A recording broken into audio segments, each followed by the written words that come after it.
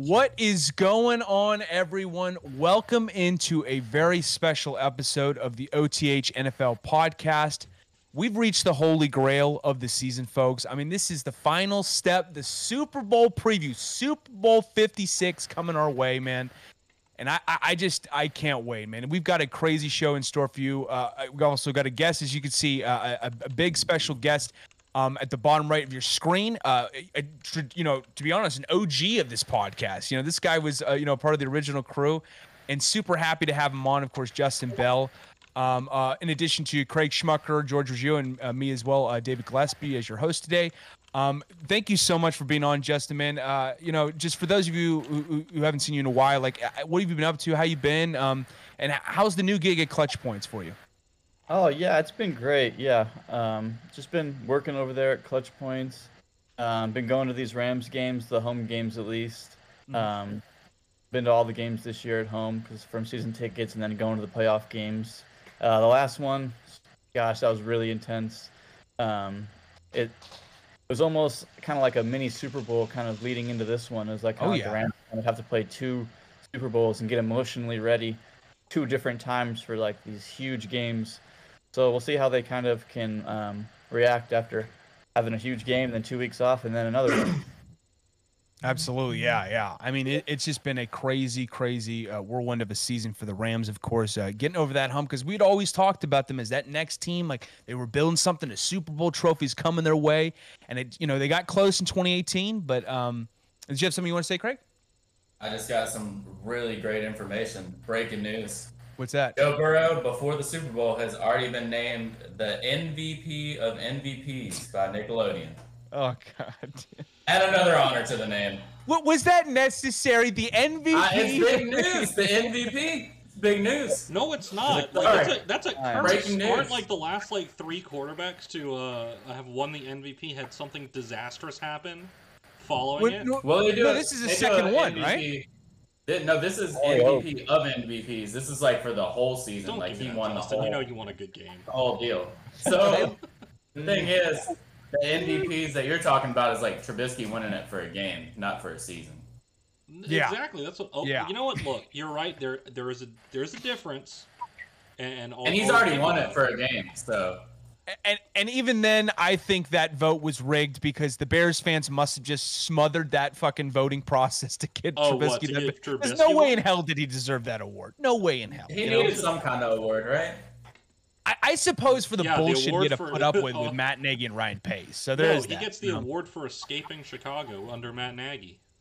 Seriously, though. And, obviously we're talking about, Craig, we're talking about this in the chat, that maybe he could be on the move. Potentially that could be a point of interest for Brian Dable to bring him in and put some pressure on Daniel Jones if that doesn't work out. It could. I mean, just as a pressure point. Oh, sure. Yeah. Mm-hmm. Would that be a good quarterback competition? Probably. Would I like for the Giants to run with either of those quarterbacks? Not at all. Yeah, not really. Look, I'll tell you two guys this right now. If Nicky was in here right now, he'd be giving you guys business for even talking about Trubisky on the Giants. I think he would straight up probably just jump out of the episode if I broke the news to him. He would just be like, "Fuck this shit, I'm done. I can't handle it right now. I can't fucking handle it." So if you guys don't follow Nicky on Twitter, it is an absolute pleasure. It is a joy. Yeah. I want to say he got kicked at Nicky Snacks. Go follow him. Yeah. He was a friend of the show, guest on the show. I think he got kicked out of another Giants game this season. He did. I think he said he has every single season. But it took him until the last game this year. But no, when he was last on, which was a month ago, maybe a month and a half, and now, which is not that many games if you think about it, he was able to get kicked out of MetLife again. He's approaching like a season's worth of games he's been kicked out with at this point. So honestly, I suppose that's an endeavor that that's on his bucket list, to maybe reach that point, Maybe he'll have a record. Yeah, I know that maybe he's vying for the Guinness World Record or something like that. I don't know who has the record for most kickouts, a NFL game or what. It might have to be only Giants games because I'm very sure there are probably some Eagles fans that have been kicked out of every game just about. I mean, And for them, it's how many times That's a have rite they of passage. Like had a if core. you- Or was that? I would say for Eagles fans, like a young Eagles fan, that's a rite of passage. If Exactly, you don't yeah. get kicked out, there's something wrong. When you get to speak to the judge downstairs at Lincoln Financial, like oh yeah, that's- down in the dungeon, like that's your calling right there, you know. When your stadium even has a judge. Exactly. Yeah. That's Seriously, messed up. though. Exactly. oh, it's crazy. so man. bad. Yeah, but we got a crazy show in store for you guys today. Can't wait to get right into it. Before we do, we got to give a shout out to our sponsor. As usual, we're talking Symbol, of course, a great fantasy football opportunity in store for you guys. If you head on over to Symbol.app today, use the promo code OTH, and you get a $10 deposit bonus for deposit of $25 or greater by utilizing the system where you're managing fantasy football teams, like you're managing stocks in the stock market. It's a really cool experience, a really cool simulation. So once again, head on over to Symbol.app, use the promo code OTH, and you get a $10 deposit bonus for deposit of $25 or greater. Also, shout out to NFL Global on Facebook for sharing our posts. Great opportunity to talk all things NFL. If you head on over and search NFL Global on there. So yeah, without further ado, let's get right into this, fellas. This is going to be a crazy one.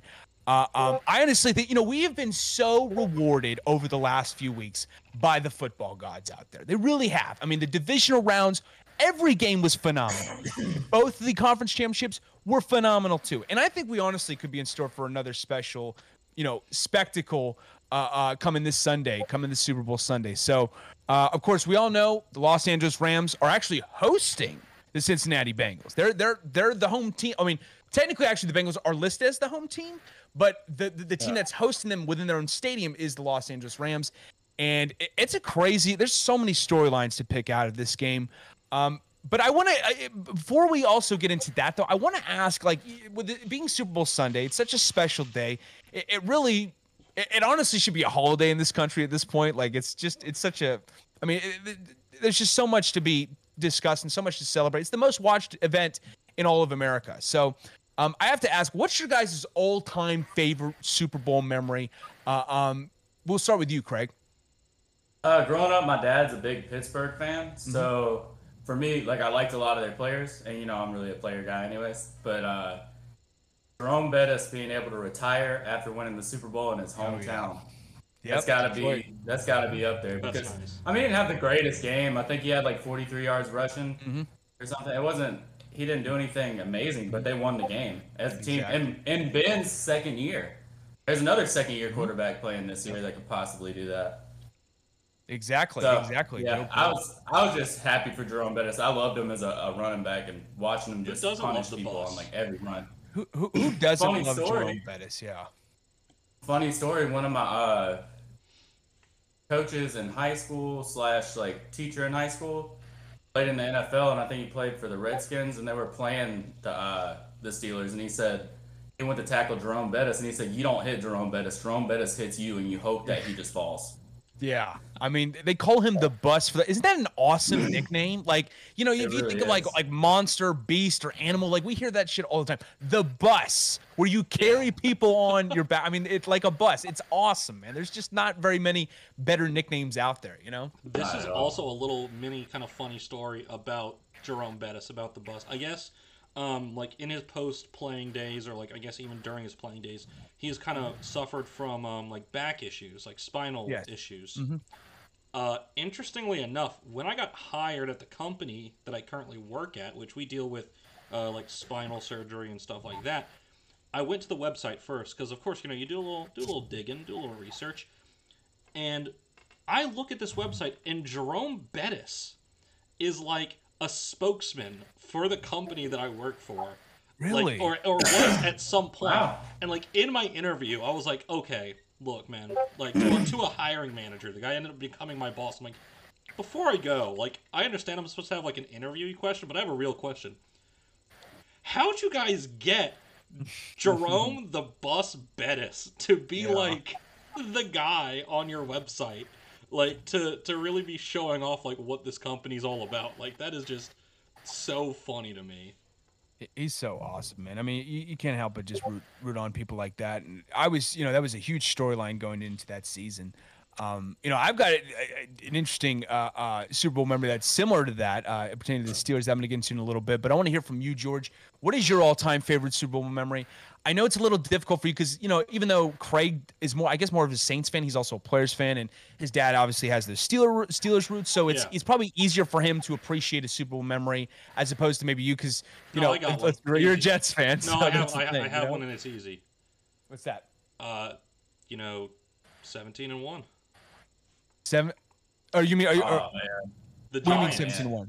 Oh, you Giants. mean 18-1? Oh, whatever. Either way, Yeah. they didn't go undefeated. Helmet catch, Exactly. and thing is, to me, that helmet catch, not even like the craziest one of that game. That throw by Eli to Manningham down the sideline was arguably like the craziest throw and catch I have ever seen. It was just so pinpoint perfect. Just absolutely insane. And then for my dad and stuff like that to see the Giants go out there and win a game that they were clearly not favored in at all. It was all, and of course some of the veteran guys on that team like Michael Strahan, O.C. Umenyiora, guys like that who are just kind of in a way universally loved. It was really cool to see them be able to essentially go out with a bang as well. Yeah. No, those Giants Super Bowls were awesome, man. Both 2007 and 2011. Ridiculously close, ridiculously memorable with all the crazy plays. Justin, what about you? Do you remember much of the Super Bowl between the Titans and the Rams? I got to imagine that must be high up there, right? Yeah. I was going to say it was a tie between the Tyree catch and the Mike Jones tackle when the Rams won the Super Bowl in 2000. Yeah, that was my first year actually of watching football ever. So I was kind of spoiled as a kid, just being a little 10-year-old watching the Rams that whole season, and it was just awesome to see. And that before that last play where Jones had made the tackle on the 1-yard line, the Rams had the ball and they had completed I think it was like a 65 or 70-yard pass to Isaac Bruce. Yep. And it was just a bomb, and it was kind of reminiscent of the Cooper Kupp catch against the Bucks, where you're not really expecting them to go deep, and then all of a sudden it's just, oh my God, there's somebody down there, and just the joy of jumping up and down and screaming like, oh my God, we just got a position to win the Super Bowl, and then the emotions of going right back and forth to, oh my gosh, this is going to go to overtime, and just even on that final play, you go through all the emotions on that one play of, they're scoring for sure. Oh wait, maybe they're not, and then it's just best thing ever to get that feeling of winning a Super Bowl, and now here I am still waiting 22 years later. Yeah. Get that second one, get that feeling again. Fingers crossed, man. Fingers crossed, Yeah. No, that's awesome, man. Mike Jones making that play, just unbelievable. Stopping Kevin Dyson on the 1-yard line. Could it get any closer than that? It's unbelievable. I wish I would have been watching. I was super young. I was 5 years old when that Super Bowl was going on, so I didn't get a tune. I didn't really start watching football until I moved back from England to Mississippi about in 2004. So the first Super Bowl I watched was the Panthers and the Patriots. And hell no, I'm not. Initially I was a Panthers fan, so hell no, I'm not choosing that one because that ended in fucking heartbreak. So for me, I'd have to choose because same thing with my Bears losing to the Colts. That was also a heartbreak. Don't want to get into that. Experience that was basically my Vietnam. No, it's but. For me, because my brother and my dad are Steeler fans, I have to go with the Steelers Super Bowl against the Cardinals in 2008. That was the greatest game of football I've ever seen. There was just so much to just be in shock and awe about. There's so many great plays, so many great performances. Just a balance of everything. You had, Kurt Warner balling out, Larry Fitzgerald having not just one of the, a spectacular game, a spectacular Super Bowl performance, but a spectacular postseason in general. You look at the numbers the guy was putting up. That's one of the greatest postseasons I've ever seen from a wide receiver in every single game he played for those Cardinals. And he had that, what looked like it was going to be shocking the world with that late, fourth quarter touchdown with 5 minutes to go. And everyone's like, oh man, the Steelers, their backs are up against the wall. And then that crazy ass drive with Ben Roethlisberger hooking up with Santonio Holmes, man, and that James Harrison interception for a touchdown to close out the first half. There's just so much. Oh man, it was just awesome, man. It really was just, there's so many, we've been very blessed over the last few years with some great Super Bowl performances. But that one stands atop for me for sure. What's funny is that was actually I was trying to decide between that one and Yeah. the other one because I was like the Santonio Holmes toe tap catch. Oh yeah. That was something else. Great throw and a great catch. I mean, it was just all around just super special. I guess I'm spontaneously kind of adding additional question, but is there a go-to meal you guys have for your Super Bowl? Like I'm cooking prime rib this weekend, that's what we're going down with. Is there something you guys are cooking for the special day or anything that comes to mind? Just grilling. Just grilling in general? Doesn't matter what it is. Nothing really? Nothing real special. Gotcha. Kind of keep on whatever you ate last week, eat that again. Yeah. What you wore last week, wear that again. Just be superstitious. Oh yeah, I know exactly. Are you a superstitious guy, Justin? Oh, for sure. Yeah, as much as I can be. I don't remember that many things. I don't really remember what I ate last week. But if I remember, I'm doing it again. I'm trying to keep that tradition going especially if we're on a winning streak. Oh gosh. Yeah, for real, man. For real. Same thing on a losing streak. I just try to switch everything up as I can. One of the Rams went on a 3-game losing streak earlier this year, and it was like, Got to change up my habits, Got to change up the ritual, Has a team with 3-game losing streak ever won the Super Bowl? Like getting in your own head and. I want to say they have. Yes, they did. Drew Brees and the Saints in 2009 lost their final 3 games of the season to close out the season. Yeah, that's right.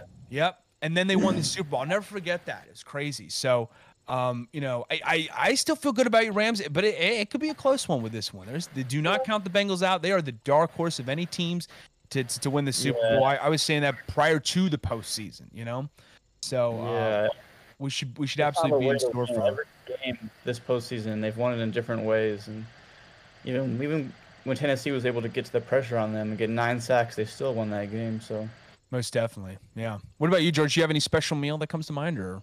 No, nothing really. I guess you could say in a way like it's hard for me to say like general tailgate food because like for a lot of people that can mean so many different things. But like if you just think like classic kind of tailgate food, in a sense, that's kind of it. I mean, if it was always up to me, my go-to for like a good sporting event, wings, man. Like a good plate of like really, really nicely done chicken wings. Come on, you can't beat that, man. Like, it's so love good. me some chicken wings. Can't do the spice, but I love chicken wings at the mild. Yeah. No. They've got to be. They've got to have some zip to them, man. Like, I know there's a ton of shame that comes with me saying that because it's almost like it's speaking heresy to say that, But I'm an absolute wimp when it comes to spice. I'm a bitch when it comes to it. Especially with where I'm from, like. There are so many good wing places around here, and like all of them have really great like hot sauces. It's so good, so good. Absolutely. Well, let's start off with what. I'm gonna say we'll start off with the underdog real quick. I want to ask a couple questions real quick about the Bengals. Well, I guess this is also this is also pertaining to the Rams too. Speaking of storylines, especially this one has a ton of them. We talked about, the fact that the Rams are hosting this game, the fact that Matt Stafford is just coming off his time, with Detroit, where everyone was like, oh, what's the point of going after him? He's a loser in Detroit. What's he going to do? Is he going to be the missing link for the Rams?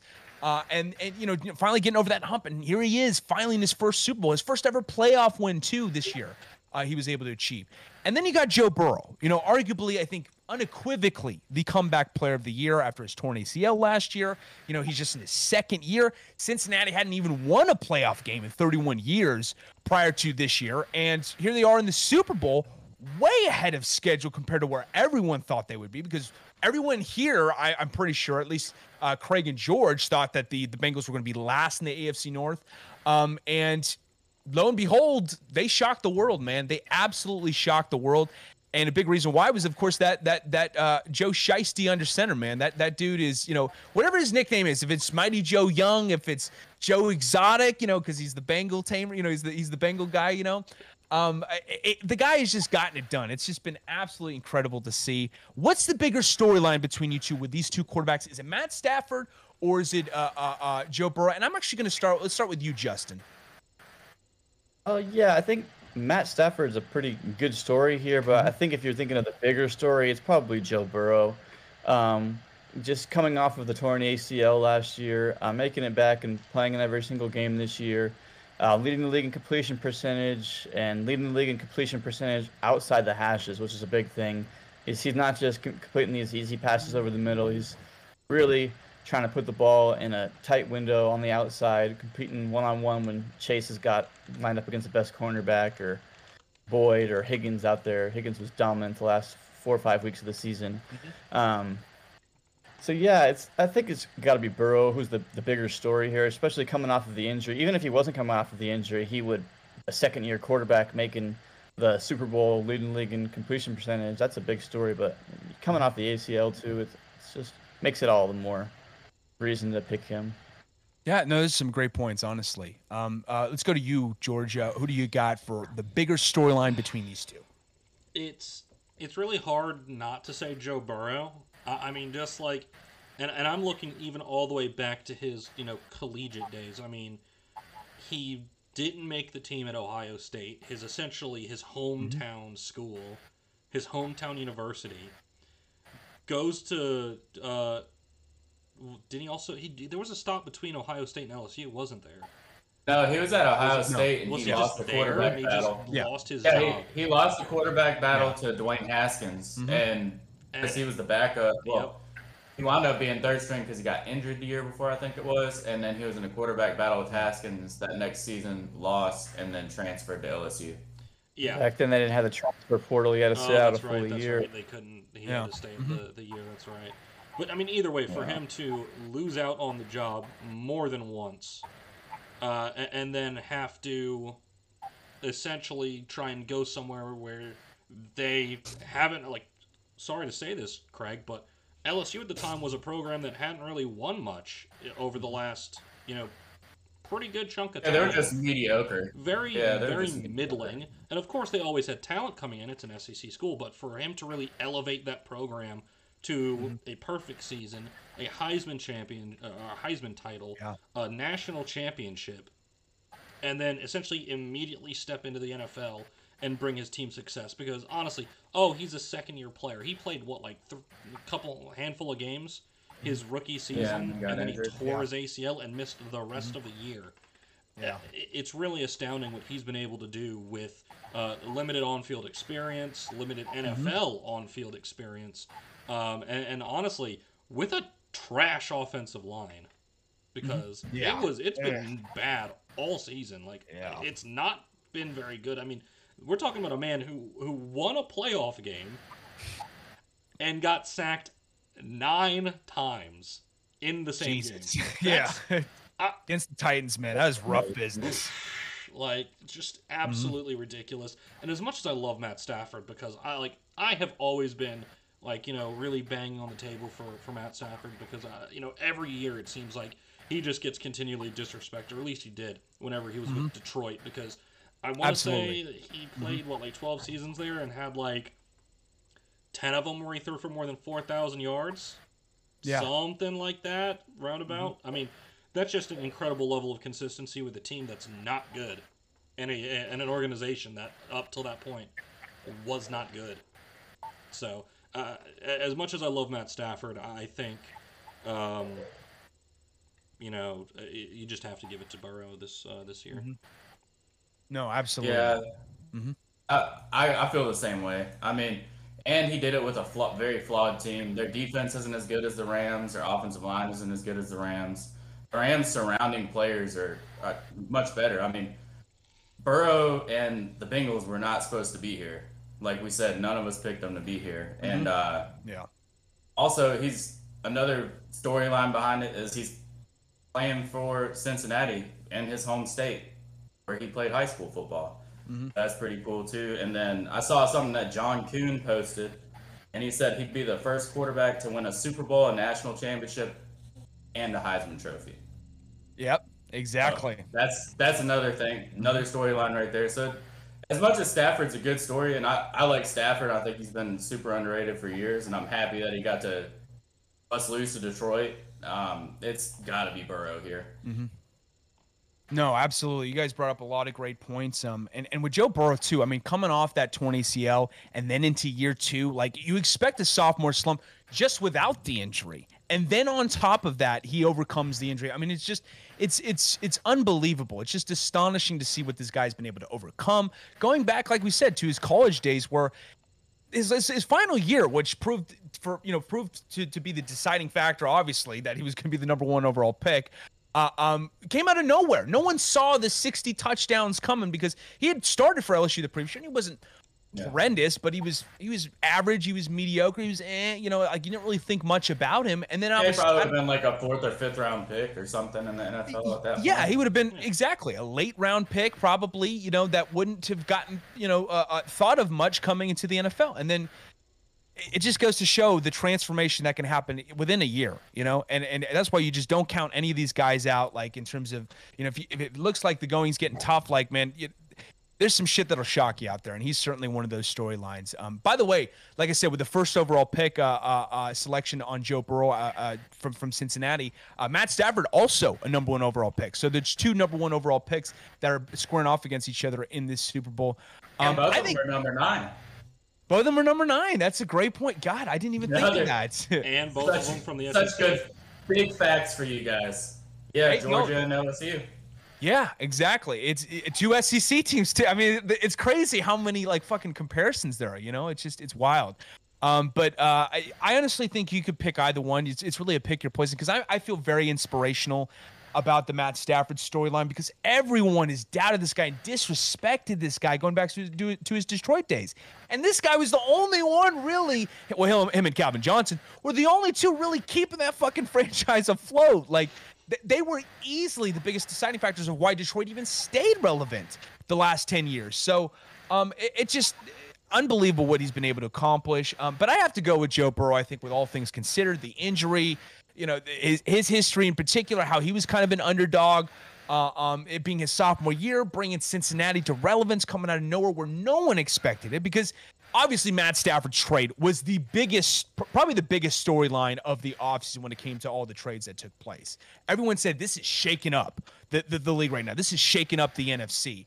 And we certainly saw that ultimately take place. By the way, Z2 Fantasy talking about Chris Matthews' blow-up game against the New England Patriots in the Super Bowl was a big Super Bowl memory for him. That was definitely something I saw coming out of nowhere and certainly made that game very interesting. One of the greatest Super Bowls also that we've ever seen in years past.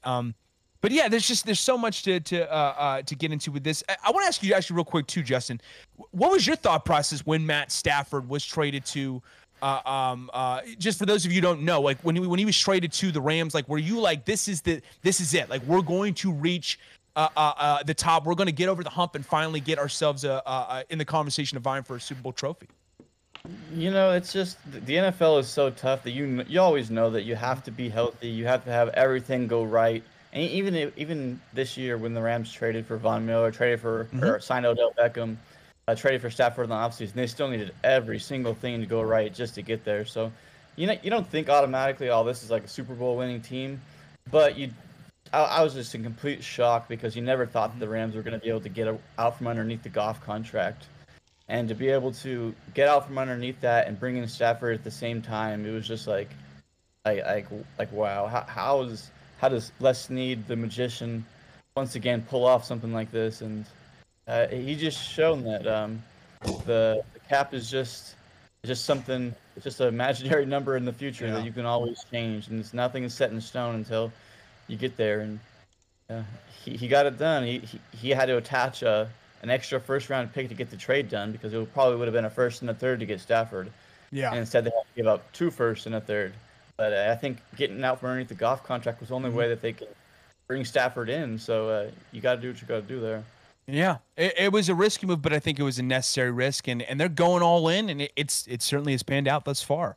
I got to ask for this Bengals team, what is the bigger concern for them? Stopping Cooper Kupp, who has just absolutely lit up this entire year, including the playoffs, where his last 2 games he's had what? I mean, he was like 140 yards one game and 180 the other game, if memory serves me correctly.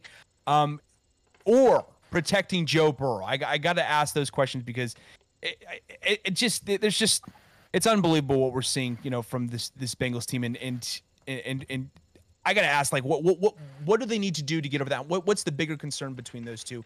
We'll start with you, Craig. I think it's Cup. You got to stop Cup.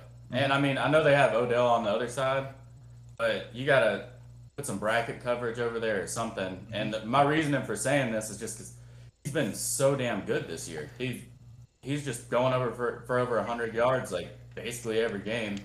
And then you have Joe Burrow, who doesn't really get rattled when he gets hit. So I'm not too worried about protecting Joe Burrow. They weren't worried about it in the draft, so why am I going to worry about it now? And it hasn't seemed to be an issue all season. So I think you just got to play good defense and try and stop Kupp. And really, besides putting bracket coverage over there, you really just need to try and get Stafford rattled, because if you could get him rattled, he makes bad decisions sometimes. We saw it near the end of the season. But he's been on fire these playoffs, so I don't know if it's going to happen that way because he's playing on such a big stage, and he seems like he's just really locked in.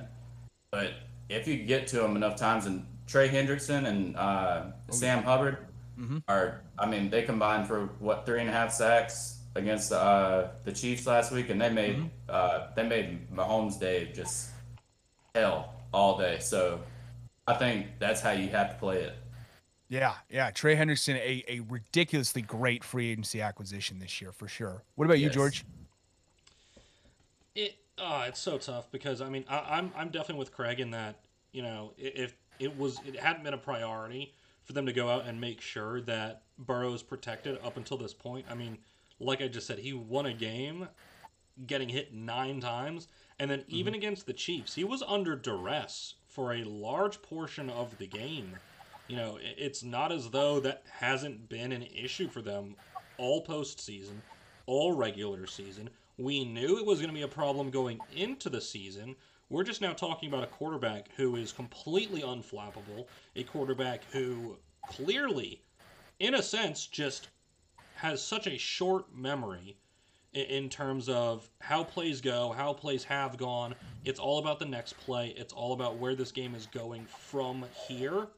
That here being, what play is coming up, as opposed to a guy who kind of looks both ways, looks behind him and says, oh, well, I got hit that time. I don't want to do that again. No, he clearly just doesn't give a damn. He just wants to go out there and sling that football around. So if you're the Bengals, I think the biggest, their biggest concern has to be doing something to slow down that Rams offense that has just been just absolutely on fire the last couple weeks. And, it's going to be incredibly difficult to stop both of those guys, those being OBJ and Cooper Kupp. And keep in mind, Van Jefferson is still a very talented receiver. He is very young, and he has had his kind of struggles a little bit when it comes to some of the drops, but he is still a very talented receiver that you can't just kind of leave open. He's certainly not that type of guy. So for the Bengals, I think their biggest concern has to be finding a way to, I can't even say stop Cooper Kupp because I don't think that's realistic. It's slow him down. It's find a way to contain him as opposed to stop him, because I just don't see stopping him as possible kind of at all. So. No, absolutely. Brought up some great points. Not to mention, too, with the Rams, you got Higbee and Jefferson both listed as questionable in this game. So Kupp could be funneled the football and the target. Blanton looked pretty nice, though. What's that? Kendall Blanton, their backup tight end. He looked pretty nice in the last game. 5 for 54, I think. Yeah, he's a sneaky good target, honestly. Like, he can hold it down for a Higbee if he's out. No doubt about that.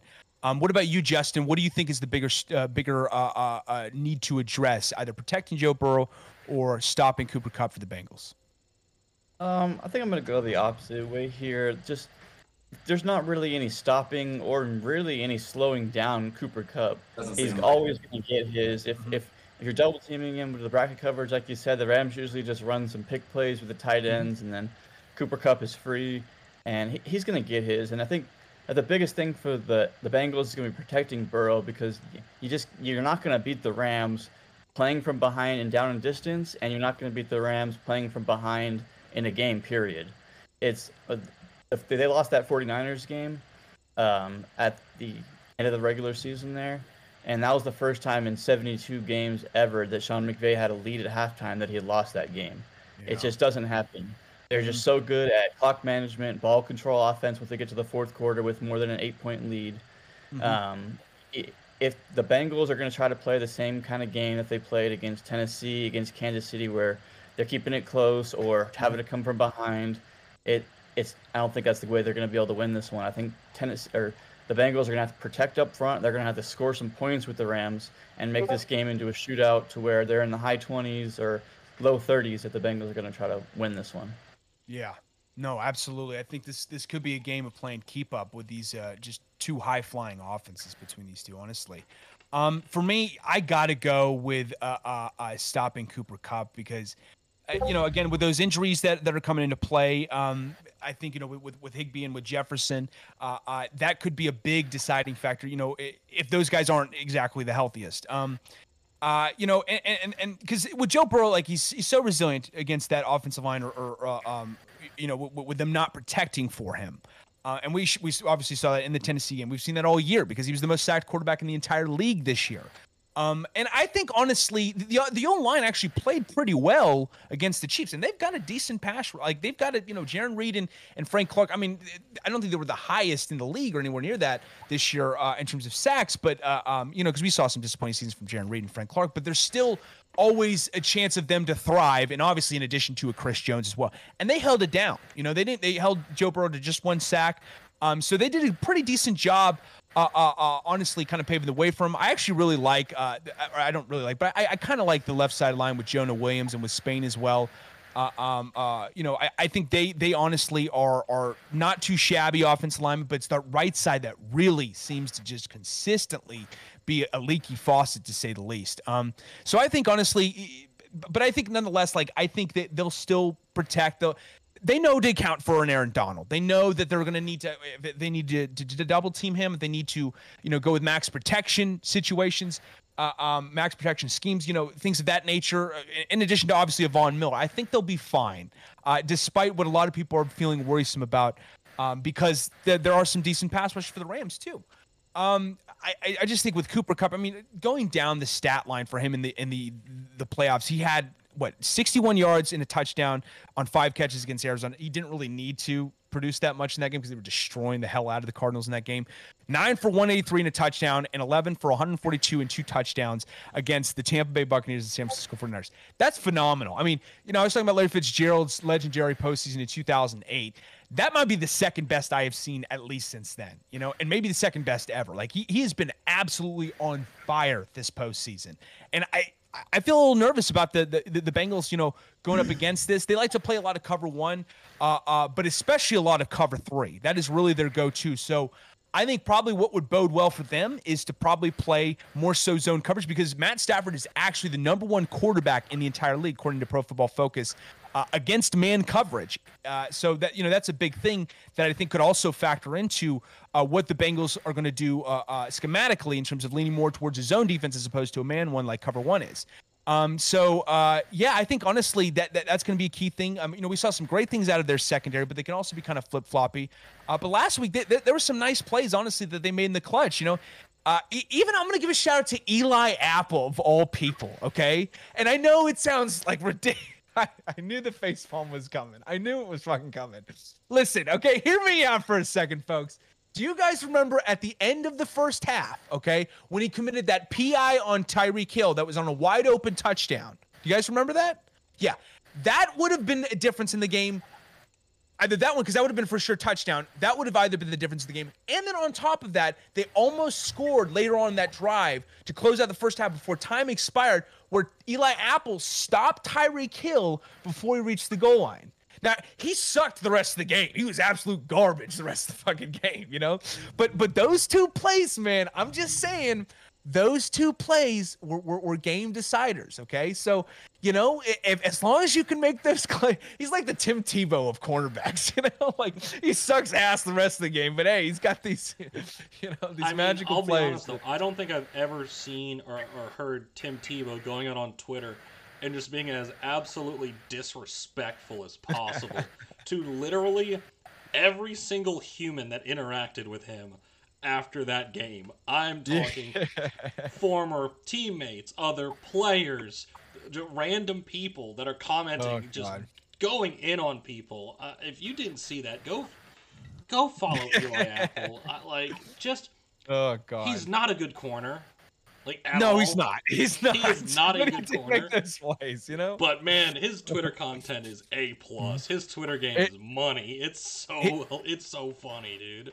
They call him the class clown of the Bengals. I think I'm trying to remember who it was that specifically called him I wonder that. why. Yeah. Mostly known for his clowning as opposed to his playing, to say the least. But yeah, I think the secondary, like that's really, like, I love Trey Hendrickson. He's a consistent force, but like the position group as a whole, I feel like I want to lean more towards the secondary because of a Chidobe Awuzie, Jesse Bates, and a Von Bell. Those guys, like, they're capable of playing at a very high level, especially like Von Bell has been phenomenal this year, and a Jesse Bates who's had a down year, but he's played pretty well in the postseason and had that crazy big game deciding tip too. On Tyreek Hill to force that interception of Von Bell in the overtime to kind of give the Bengals that boost to get to bring home the AFC Championship. So I think that's the biggest concern, honestly, for me. Let's go on to the Rams side of the ball. Okay, I know Justin's got to be salivating talking about this. Thinking about what we're going to talk about with this Rams team and how special they've been all season. I got to ask real quick. What's Matt Stafford's biggest concern heading into this matchup against the Bengals defense? Justin, let's start with you. You're the super fan of the Rams. Let's go. I think it's probably the Bengals' run defense. They're fifth in the league in run defense so far in the regular season. They've just been about the same in the postseason, about 102 yards per game they give up. That's even less than the Rams. If you look at their pass defense, I think it's seventh worst. They give up like something like 250 passing yards per game. So I don't think he's going to have too many worries in the passing game. I think that if the Rams are not able to run the ball on first down, that's when they can get into a little bit of trouble. They don't want to put themselves in 2nd and 10. They like a lot better 2nd and 6, 2nd and 5. So that way it opens up more of the playbook. But if they're not able to run the ball, like most teams haven't been able to run the ball on the Bengals, not even Derrick Henry, then it might end up making Stafford's life a lot tougher. Mm-hmm. Some great points, honestly. Yeah, no, most definitely against that. Again, the Bengals defense is so flip floppy, but you never count them out because they can turn it on in a split second. You know. What about you, George? Man, it's tough. I mean, like we kind of previously stated, the Bengals edge rush has actually kind of gotten better as the playoffs have gone along.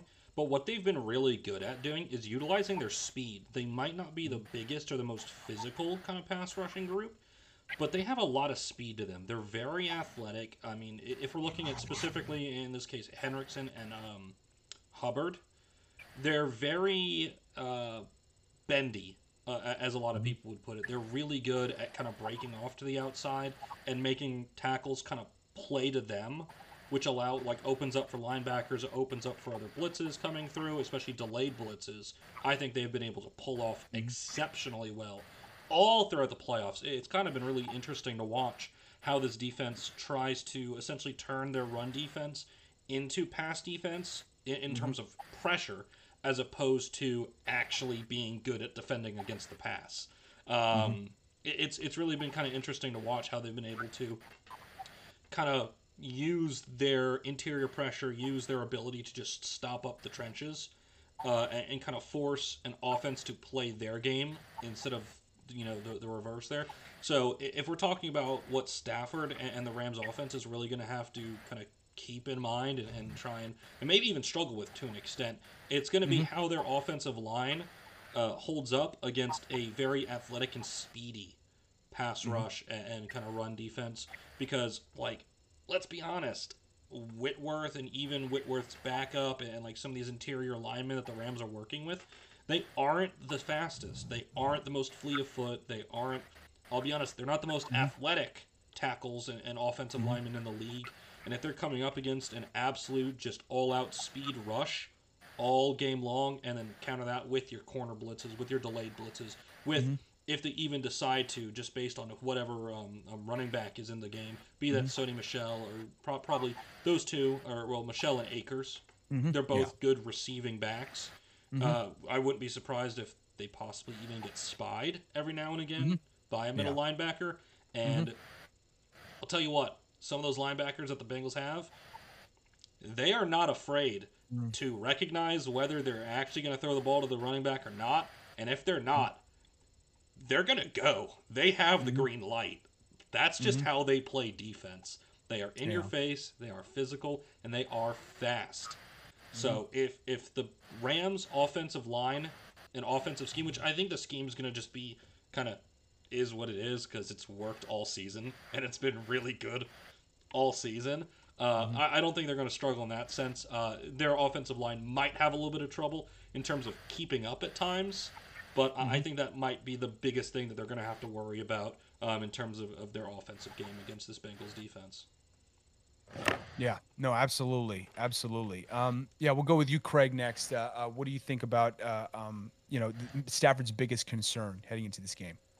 Honestly, I'm right with George. I mean, because like I said earlier, if you could get Stafford rattled, he can make bad decisions, and that's what you need on that defense because they do capitalize on bad decisions. They've had a few interceptions throughout the playoffs, and it's what they have to do because that Rams team is so explosive that you're going to have to get turnovers to be able to keep up.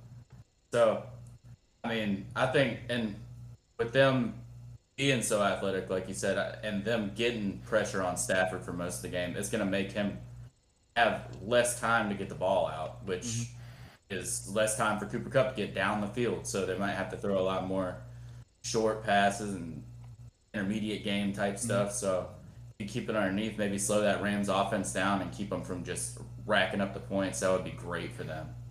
Yeah. I forgot to add in Awuzie.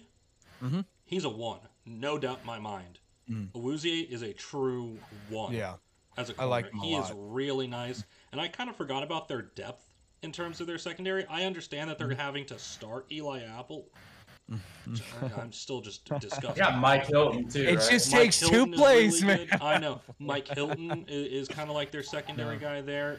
Trey Waynes has been fine. I still think Vernon Hargreaves has some talent. I understand he's kind of fallen down their depth chart, but he really is a good depth defender. So is Trey Flowers. I mean, we kind of forget Flowers has had a really solid couple NFL seasons. So the fact that they have that type of depth, in their secondary, I mean, you can kind of throw. A lot of the times I've been seeing, it's been Apple and Awuzie on the outside. I mean, clearly Awuzie is going to take on the number 1 guy. It's going to snap in and snap out. But we've seen some really, really nice play out of Hilton, kind of as your slot corner, especially with him rushing the quarterback. Him getting to the quarterback as quickly as he can. He has forced some not so great plays. But I kind of forgot about their depth. Also, Von Bell and Jesse Bates are money. Real noise. Absolutely, man. Yeah, you hit the nails right on the head. I will say, though, with this, though, to counter one point that you guys were bringing up about the pressure. Now, here's the thing. Let me clarify one thing before. Let me preface my comments by saying that any quarterback going through like a ridiculous amount of pressure, having guys in their face, it's not going to be ideal compared to not having guys thrown in your face, If you're facing 7 guys that are rushing at you, even if the guys are left open, it's probably a little more ideal sometimes to like not have those guys right up in your fucking grill. I'd rather not get hit all game. That'd be better for me. If I was a quarterback. Yeah, that's fair. But the thing is, though, Stafford and Burrow have actually been 2 quarterbacks that have legitimately thrived when teams have blitzed and when they've been under pressure compared to other ones. But again, I think they would much rather prefer them not having guys obstructing their view and just causing a sheer amount of just mental anguish, playing and play out. I personally think the Rams O-line will hold up in this one. I mean, they're a good offensive line. They're not the greatest offensive line. They're not on the Cowboys level or like the Philadelphia Eagles or, the Kansas City Chiefs, I think, to some degree too. But they're a very good offensive line. Andrew Whitworth is, a phenomenal left tackle for one thing. Hopefully, by the way, he's also going to join, if they get this ring, because Hall of Fame voters, for whatever reason, fucking love this shit, where if you get your ring, you finally get your gold jacket. If you've got other things to go with it too, like you've got multiple times elected to the Pro Bowl and all that stuff. I'm hoping that Whitworth ends up in the Hall of Fame. And this is the final, cherry on top to seal the deal for him, in addition to a Matt Stafford. But the biggest concern for me, honestly, is Matt Stafford's interception proneness. he's got to be cautious with the football. And especially they're playing cover 3. And even though Matt Stafford actually thrives against cover 1 and cover 3, it's more so cover 1 because it's in a man coverage scheme, and it's a lot easier for him to navigate as opposed to zone this year. I still think you don't want to take chances against this Bengals secondary. I talked about, the potential in Jesse Bates and Von Bell and Chidobe Awuzie. They can make some sneaky good plays, man, and you don't want to tempt them. There's some athletic, freakishly fast and physical guys that can really just they can take the top off you, honestly. And so I don't want him to force it in there, especially if, for one thing, if he's going to have to lean on a Cooper Kupp. There may be some extra pressure if he's going to have to lean on a Cooper Kupp if Jefferson and Higbee aren't the healthiest guys going into this game. So be very careful and taking too many chances to force the ball, especially forcing the ball downfield. We kind of saw those issues play out against the Chiefs last week, where he was forcing the ball down to Odell Beckham Jr. and it got picked off, and then you almost, excuse me, I think that was the dropped pass from Jaquiski Tart. But there was also the one where he was targeting Cooper Kupp in the end zone, and it got tipped up for an interception. So just be cautious with that, if you ask me. It's just going to be an absolutely wild game, though. But with Matt Stafford, I feel very confident he's going to hold it down. But that's going to be the biggest concern for me in this one when it comes to how he's going to navigate this Rams offense. Now, as for the matchup between Jalen Ramsey and Ja'Marr Chase, which I cannot fucking wait. That is going to be probably the matchup of the year between wide receivers and cornerbacks. I cannot wait. This is going to be absolutely phenomenal. How much of a role do you think it's going to play in this game? How much of a factor do you think this is going to have in deciding who comes away with the Lombardi Trophy? We'll start with you, Craig. I mean, it's going to definitely be big to try and slow Ja'Marr Chase because he's their most explosive playmaker on offense. I mean, we've seen him go for over 200 yards receiving. So I think that it could play a role, but honestly, they have so many other weapons outside of Ja'Marr Chase that just shutting him down isn't really going to do that, because last week we saw it was a T. Higgins game. He had, 6 receptions for 103 yards. So they have other guys. They got to hope that CJ Uzomah is healthy. Yeah. Mm-hmm. Yeah, that way they have that playmaker at tight end as well. But then they have Tyler Boyd, and they've been really using Mixon out of the backfield a lot, and Samaje Perine too, which I'm not happy about. But they use them anyways. I knew you weren't. I knew you weren't. They just put them in, and I just hate it every time I see it. I mean, as a spellback, I like it, but they do some questionable stuff like putting them in at the beginning of a drive, and I'm like, I don't really know what you're doing there when you have Joe Mixon, who's clearly the better running back. But exactly. I mean, they have plenty of weapons, so just shutting Ja'Marr Chase down isn't going to stop that offense. And like Justin said earlier about Cooper Kupp, you're not going to just stop Ja'Marr Chase. You're going to maybe slow him, which Cooper Kupp has probably been a little more consistent than Ja'Marr Chase this year, but Ja'Marr Chase could have giant blow-up games, and he's had a hell of a season for a rookie wide receiver. Oh yeah, one for the ages, no doubt. What about you, George? I just have to do it for that specific matchup. And now the main event of the evening. It's gotta be. That has to be the biggest matchup. That is going to be so instrumental in how this game goes. I mean, that's the thing. Like, last week Ja'Marr Chase only had 6 receptions, 54 yards, and a touchdown. That is realistically a generally solid game for any other receiver. The only reason we say that's not a great game is because of what Chase has been able to do all year. I mean, he really has been exceptionally consistent. But we do have to keep in mind that we're still talking about Jalen Ramsey. Jalen Ramsey is one of the premier corners in the NFL. Undoubtedly can realistically lock down a wide receiver on his own. Are there going to be broken plays where Chase gets open? Yeah, sure. But that happens with every corner. That happens, in every game. That is just a realistic, inevitability of an NFL game. It's going to happen whether you like it or not. Yeah. Kind of like there is no perfect game. It's not like we're... As much as I love Jalen Ramsey and as good of a corner as he is, we're not talking about a guy like Darrelle Revis here. We're not talking about a true, shit, can't throw it that way. Like that's not necessarily what we're talking about. But that to me truly is the biggest matchup that is going to be exceptionally, instrumental in deciding a winner here. Because if Chase can really work himself open, and I would say if he has more than 5 receptions, I give the Bengals a much bigger edge in this game, especially if he's able to find himself open against someone that isn't Jalen Ramsey. Because as much as I like this Rams defense in the general sense, Darius Williams, Taylor Rapp, Nick Scott, Weddle, David Long, those guys just aren't the same caliber player as Jalen Ramsey. And I don't think that's a question to anybody, at all. Those guys are just not to the same quality. So if Ja'Marr Chase is able to find himself open or find himself matched up on a guy that isn't Jalen Ramsey, first off, he should probably consider himself lucky that the Rams aren't just like, hey, Jalen, shadow him. Don't let him leave your sight. But if he's able to find that and he's able to realistically have more than, I'd say if he has more than 5 catches, that would be a huge, huge plus for the Bengals, or give them a huge boost towards winning this game. Whether I think that's actually going to happen or not, like I said, depends on if the Rams are like, hey, Jalen, him. That's it. That's all. That's all you got to do. But that's not, how they usually play defense. But I'll be really interested to see how that goes. And, I mean, you could even say the same thing on the other side. Like, I'm sure that's what the Bengals are going to do with Awuzie and Kupp. They're going to say, hey, stay. Just don't let him out of your sight. I'm sure it's going to be those two matchups are going to be so much fun, because I'm sure that's going to be the main matchup all night for both players and for both teams.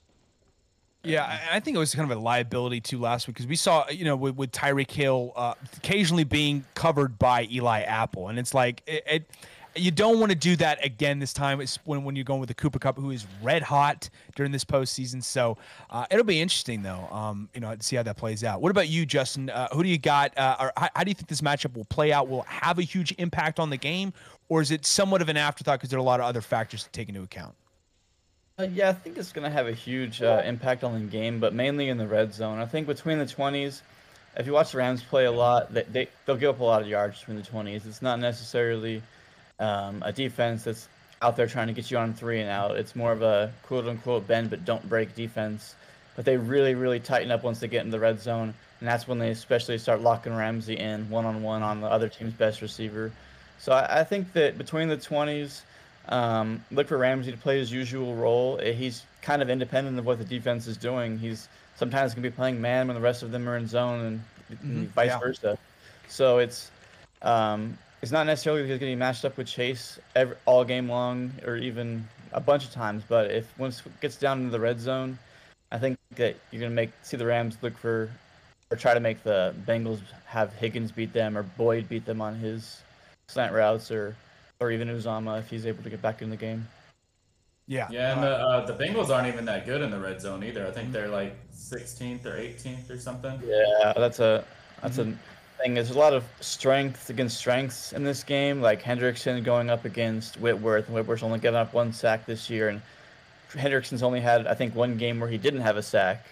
And then you've got, like I said, the Rams being number 1 on the team and stopping passes outside the numbers, and then the Bengals being the number 1 team in passing outside the numbers. So there's a lot of strength against strength, but there's also some strengths against weaknesses, like the Rams' good red zone offense against the Bengals' weak red zone defense. So those are the types of things that you got to take advantage of. It's when it's usually it's strength on strength, it's the defense that's going to win. But if it's a strength on weakness, you really have to take advantage of it, especially in a game like the Super Bowl. Yeah. Absolutely. No, you hit the nail right on the head. And I wonder how many of the strengths that and weaknesses that Zach Taylor was able to pick up on when he was coaching the Rams as the quarterback's coach. He's familiar with Sean McVay, very much so. Having worked under his pedigree, under his coaching tree. So honestly, it's going to be interesting to see what he has under his sleeve in particular. For, in my opinion, again, the coach of the year. I think what he did turning around this team has just been phenomenal, to say the least. So I wonder what kind of tricks he's got up his sleeve, honestly, to kind of play in this game. But as for what they should probably do, I mean, in terms of the Rams versus Ja'Marr Chase, again, it depends on what the Bengals do with lining him up. But like, I would say ideally, if you could shadow him, like I would like to see Ramsey stick on Ja'Marr Chase, because he's just such a ferocious competitor, even as a rookie this far. It's just, he's such a liability to leave open. And there's so many guys that they have on that receiving core, whether it's Boyd or Higgins, Uzama, obviously, even a Mixon out of the backfield.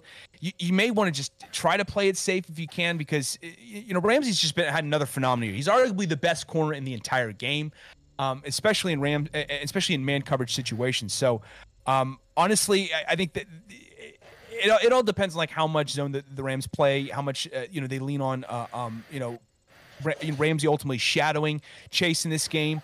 Because like I said, with Matt Stafford being great against man coverage, the number one quarterback against man coverage, Joe Burrow is also the number one in zone coverage when facing that. So it's really a matchup of two quarterbacks with two different identities.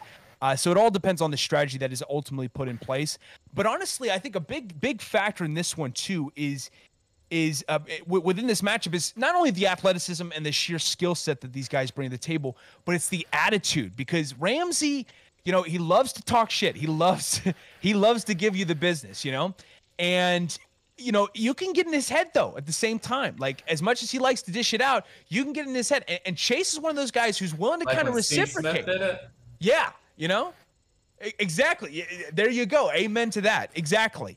And so Ramsey, he, as much as he loves to dish it out, like his emotions can get the best of him. And we kind of saw that, I think, even in the Bucs game where he got beat on that Mike Evans touchdown. I feel like there were some emotions that got away from him because he was getting really chippy in that game.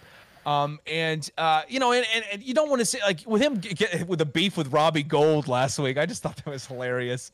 Don't let that shit distract you. You got to keep your head, screwed on straight, keep your head focused and just nose to the grindstone with this one, because you've got your hands full with, again, Ja'Marr Chase, who may be ruling this league when it's all said and done, fast forwarding a couple years from now, as the best receiver in the league.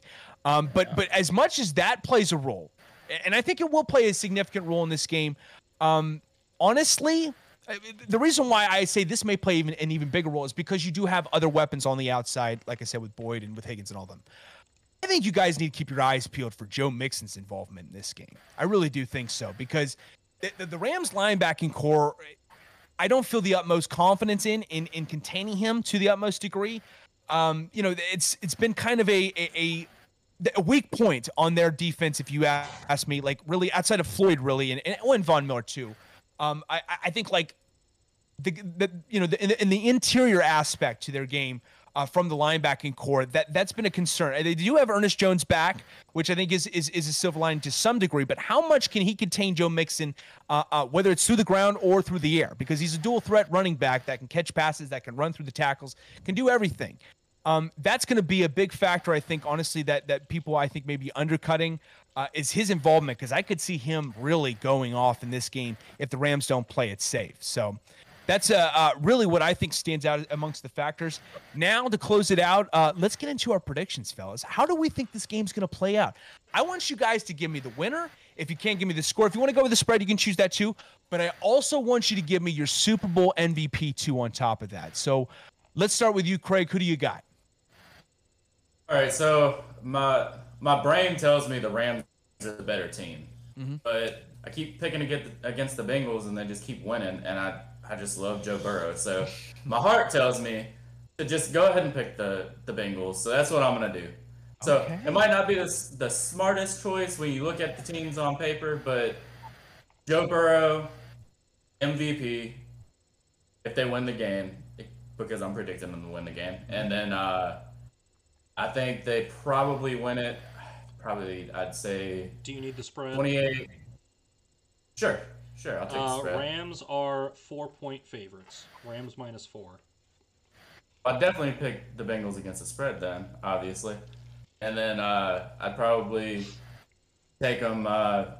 Actually, I'll go Like 31. Cooter said by 3, so I don't want to do Yeah, the same Bengals thing he by did. 3. So That's what he said. I'll go 31-24.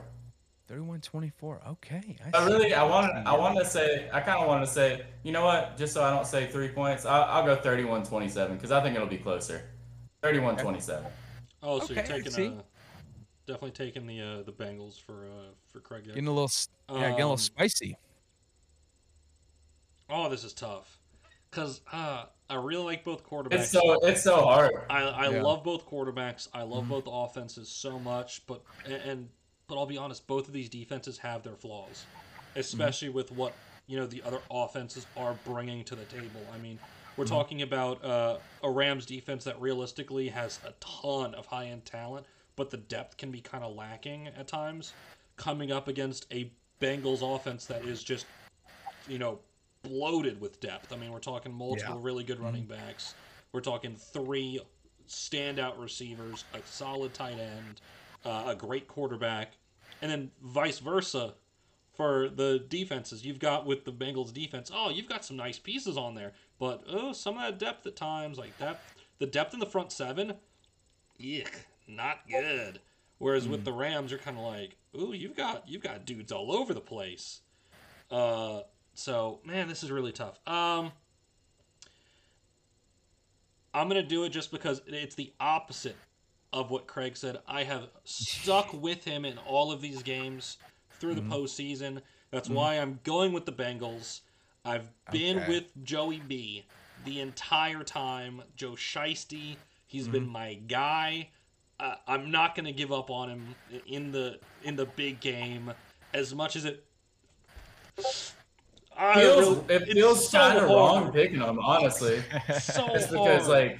God. everything when I look at it, I'm like, man, he's just gonna get just torn apart in the backfield. He's just gonna be getting hit like all game. But then I'm like, but it's wait Joe a second. Burrow. And So also, that didn't matter the last time that happened. Yeah. Like, he just kind of was just like, bitch, I don't care. then also Like, you gotta think like he's going up against a better offense too, though.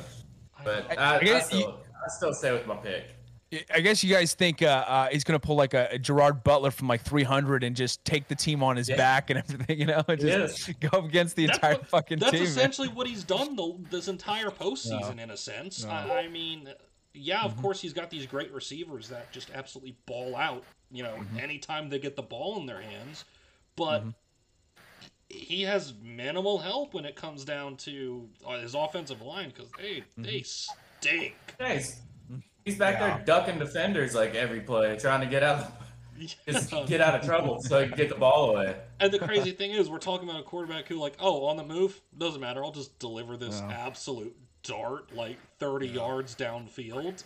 Like, it's insane his accuracy. But man, I'm gonna stick with it. Yes. I'm gonna stick with the Bengals, as tough as that is, because. What do you have score-wise? Score-wise, so I mean, obviously Bengals to cover the spread because they're underdogs in this game. I'm gonna go a little bit more low scoring. I'm gonna say it's gonna be 27-21. Okay. Bengals win, and my Super Bowl MVP. I mean, in that sense, it's got to be Burrow. I mean, Gotta be Burrow. It just has to be. And then for Cooter, I'm gonna chime in for Cooter. Just because he said, "Hey guys, make sure you guys say it on air for me," as he cannot be here at the moment. He's going Bengals by 3. Yeah.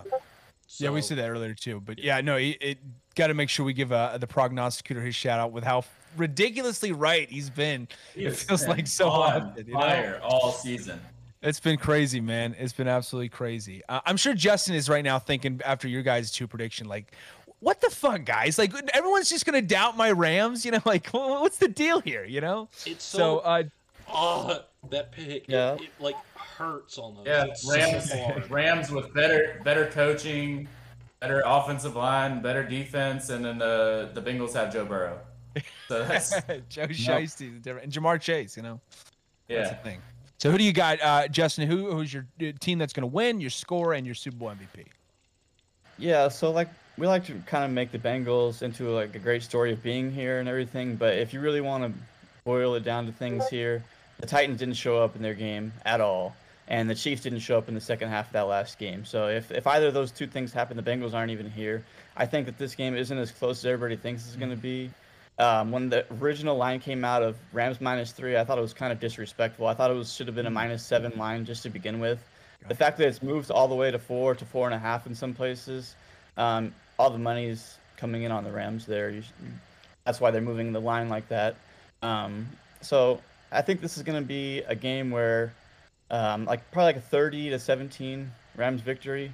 Wow. And Okay. in a game like that, it'll be Stafford who's the MVP unless Cup has some sort of crazy good stat. Yeah. Or Donald has it's hard to make the quarterback the MVP usually. You say that about Cup, but that's certainly possible. I mean, we're talking about a triple Yeah. winner here. Like that's not out of the realm of possibility, man. Like he's been so good. I think if memory serves me correctly, that 61 yard performance against the Cardinals in the wild card round this year was his worst performance of the season. You know, I mean, he's been that phenomenal. 61 yards. That's almost like if you average that out throughout the 16-game season, that's almost, I think it's either barely 1,000 yards or very close to 1,000 yards. So that's pretty damn good to have that as your lone one bad performance of the season. If anything, you know, since it's a 17-game season now, it is 1,000. We got, you know, so 1,037 yards. Exactly. His yards per game. Yeah, his two worst games of the year were both against the Cardinals, in which he caught 61 and 64 yards. Exactly. The lowest, other than that, was 92. Mm-hmm. That's crazy. That's stupid. I'm sorry. That's Even just when he's got dumb. low yardage, he still has. I think a Cardinals game when he had 61 yards, he probably had like 10 catches and a touchdown in that game. Still, he right? had 5 receptions and a score, Yeah. and then the game in which he had 64 yards, he had 5 receptions, no scores. But And I mean, I just you know, don't understand how he's so open all the time. He's just always open. between his talent and scheme, I mean, it's kind of all Yeah. you need when you got a really good receiver. I mean, I think Stafford has helped out a little, but Kupp is one of those guys that, like, I think he's a number one. I really do believe he's a number one, and he's at least a top 10 receiver. He may be already on the brink of becoming, in a short amount of time, an elite guy. Not the best receiver in the game, I would say, even though he's obviously played like it this year. I think Stafford helped out a little bit, but he's very close to it. He's a special, underrated guy that, like, his athleticism may not shine as much as other guys, but it doesn't matter. Like he's exceeding that. You know, he makes up for it with his smarts, with his intelligence, like kind of like a Steve Largent kind of did. You know, but as for me, for my score, man, this is so tough because I could see the Bengals coming away with this one, but I got to go with my man Justin over here. I got to choose the Rams in this one. I think honestly, I'm going to go 28-24 with the Rams coming away with this one. I think Stafford is cautious with the football. You know, this happens to be a bad day for the Bengals, you know, secondary in terms of finding ways to really force turnovers and contain Matt Stafford and even contain a Kupp, who I don't think is going to ball out too much, but I think he'll still get like 120, $125 or something like that with a touchdown. Which would be balling out for like any He's still, receiver. yeah, it's like, it still is phenomenal of a game. Like that's his bad game, you know, it almost seems like. And I think the MVP, I'm going to go with, you know, I'm almost kind of tempted to go Aaron Donald, you know, even though make up With for that- the last with time. that Bengals offensive line, it might Exactly. And he didn't get a sack in the first Super Bowl. Let's not forget that. So he's probably especially hungry. And remember, he made that game-deciding play against the 49ers last week to force Jimmy Garoppolo basically to pull a Carson Wentz with that fucking crazy-ass interception, you know? So I know we could see similar I results, you know? make fun of both those quarterbacks so much. Don't do Jimmy G like that. I'm sorry. Don't do him like The that. Colts missed Phillip Rivers this year. Yeah, we'll they go did. into that. You They know, missed him. speaking on Phillip Rivers, no, I'm playing. I I'm wonder not how doing his that. high school team's doing. I'm gonna Google it right now. So let's go check up his high school schedule. No, I'm kidding. No, it absolutely it's going to be a wild game. I think the football gods are going to bless us just with one more miracle, one more spectacle to close out this football season. I think it's going to be very close. I think Burrow's going to have his fair share of special plays. Mixon's going to have some nice plays too. It's going to be a shootout, I think, in this game, and I cannot wait. But I got the Rams in this one. Obviously, Cooter, of course, picks the Bengals, so we're outmatched. This is a predominantly Bengals supportive podcast this time around for the Super Bowl. So let's see how this plays out, fellas. Man, this is going to be an exciting one, to say the least, and I just can't wait. I absolutely can't wait. But that'll do it for us here on this Super Bowl preview, this grand finale to the 2021 season. This is the last time we'll be previewing a meaningful NFL game to close it out. It's for this year, it's been an absolute unbelievable season I've had with you guys this far. I cannot wait to continue with you guys. Thank you guys so much for participating and sharing the podcast. Just helping us out in any way you can, whether it's being on here or just helping us through promotion, so on and so forth.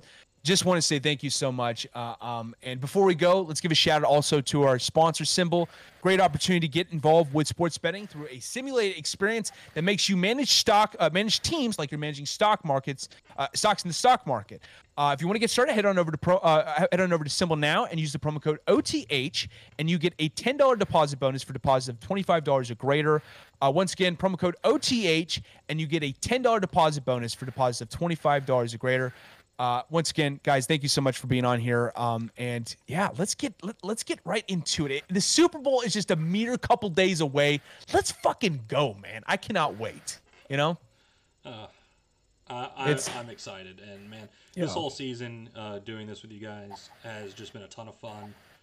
It's my first real kind of foray into this medium of content, and it's just been a great time every single week, every single episode that we've done it.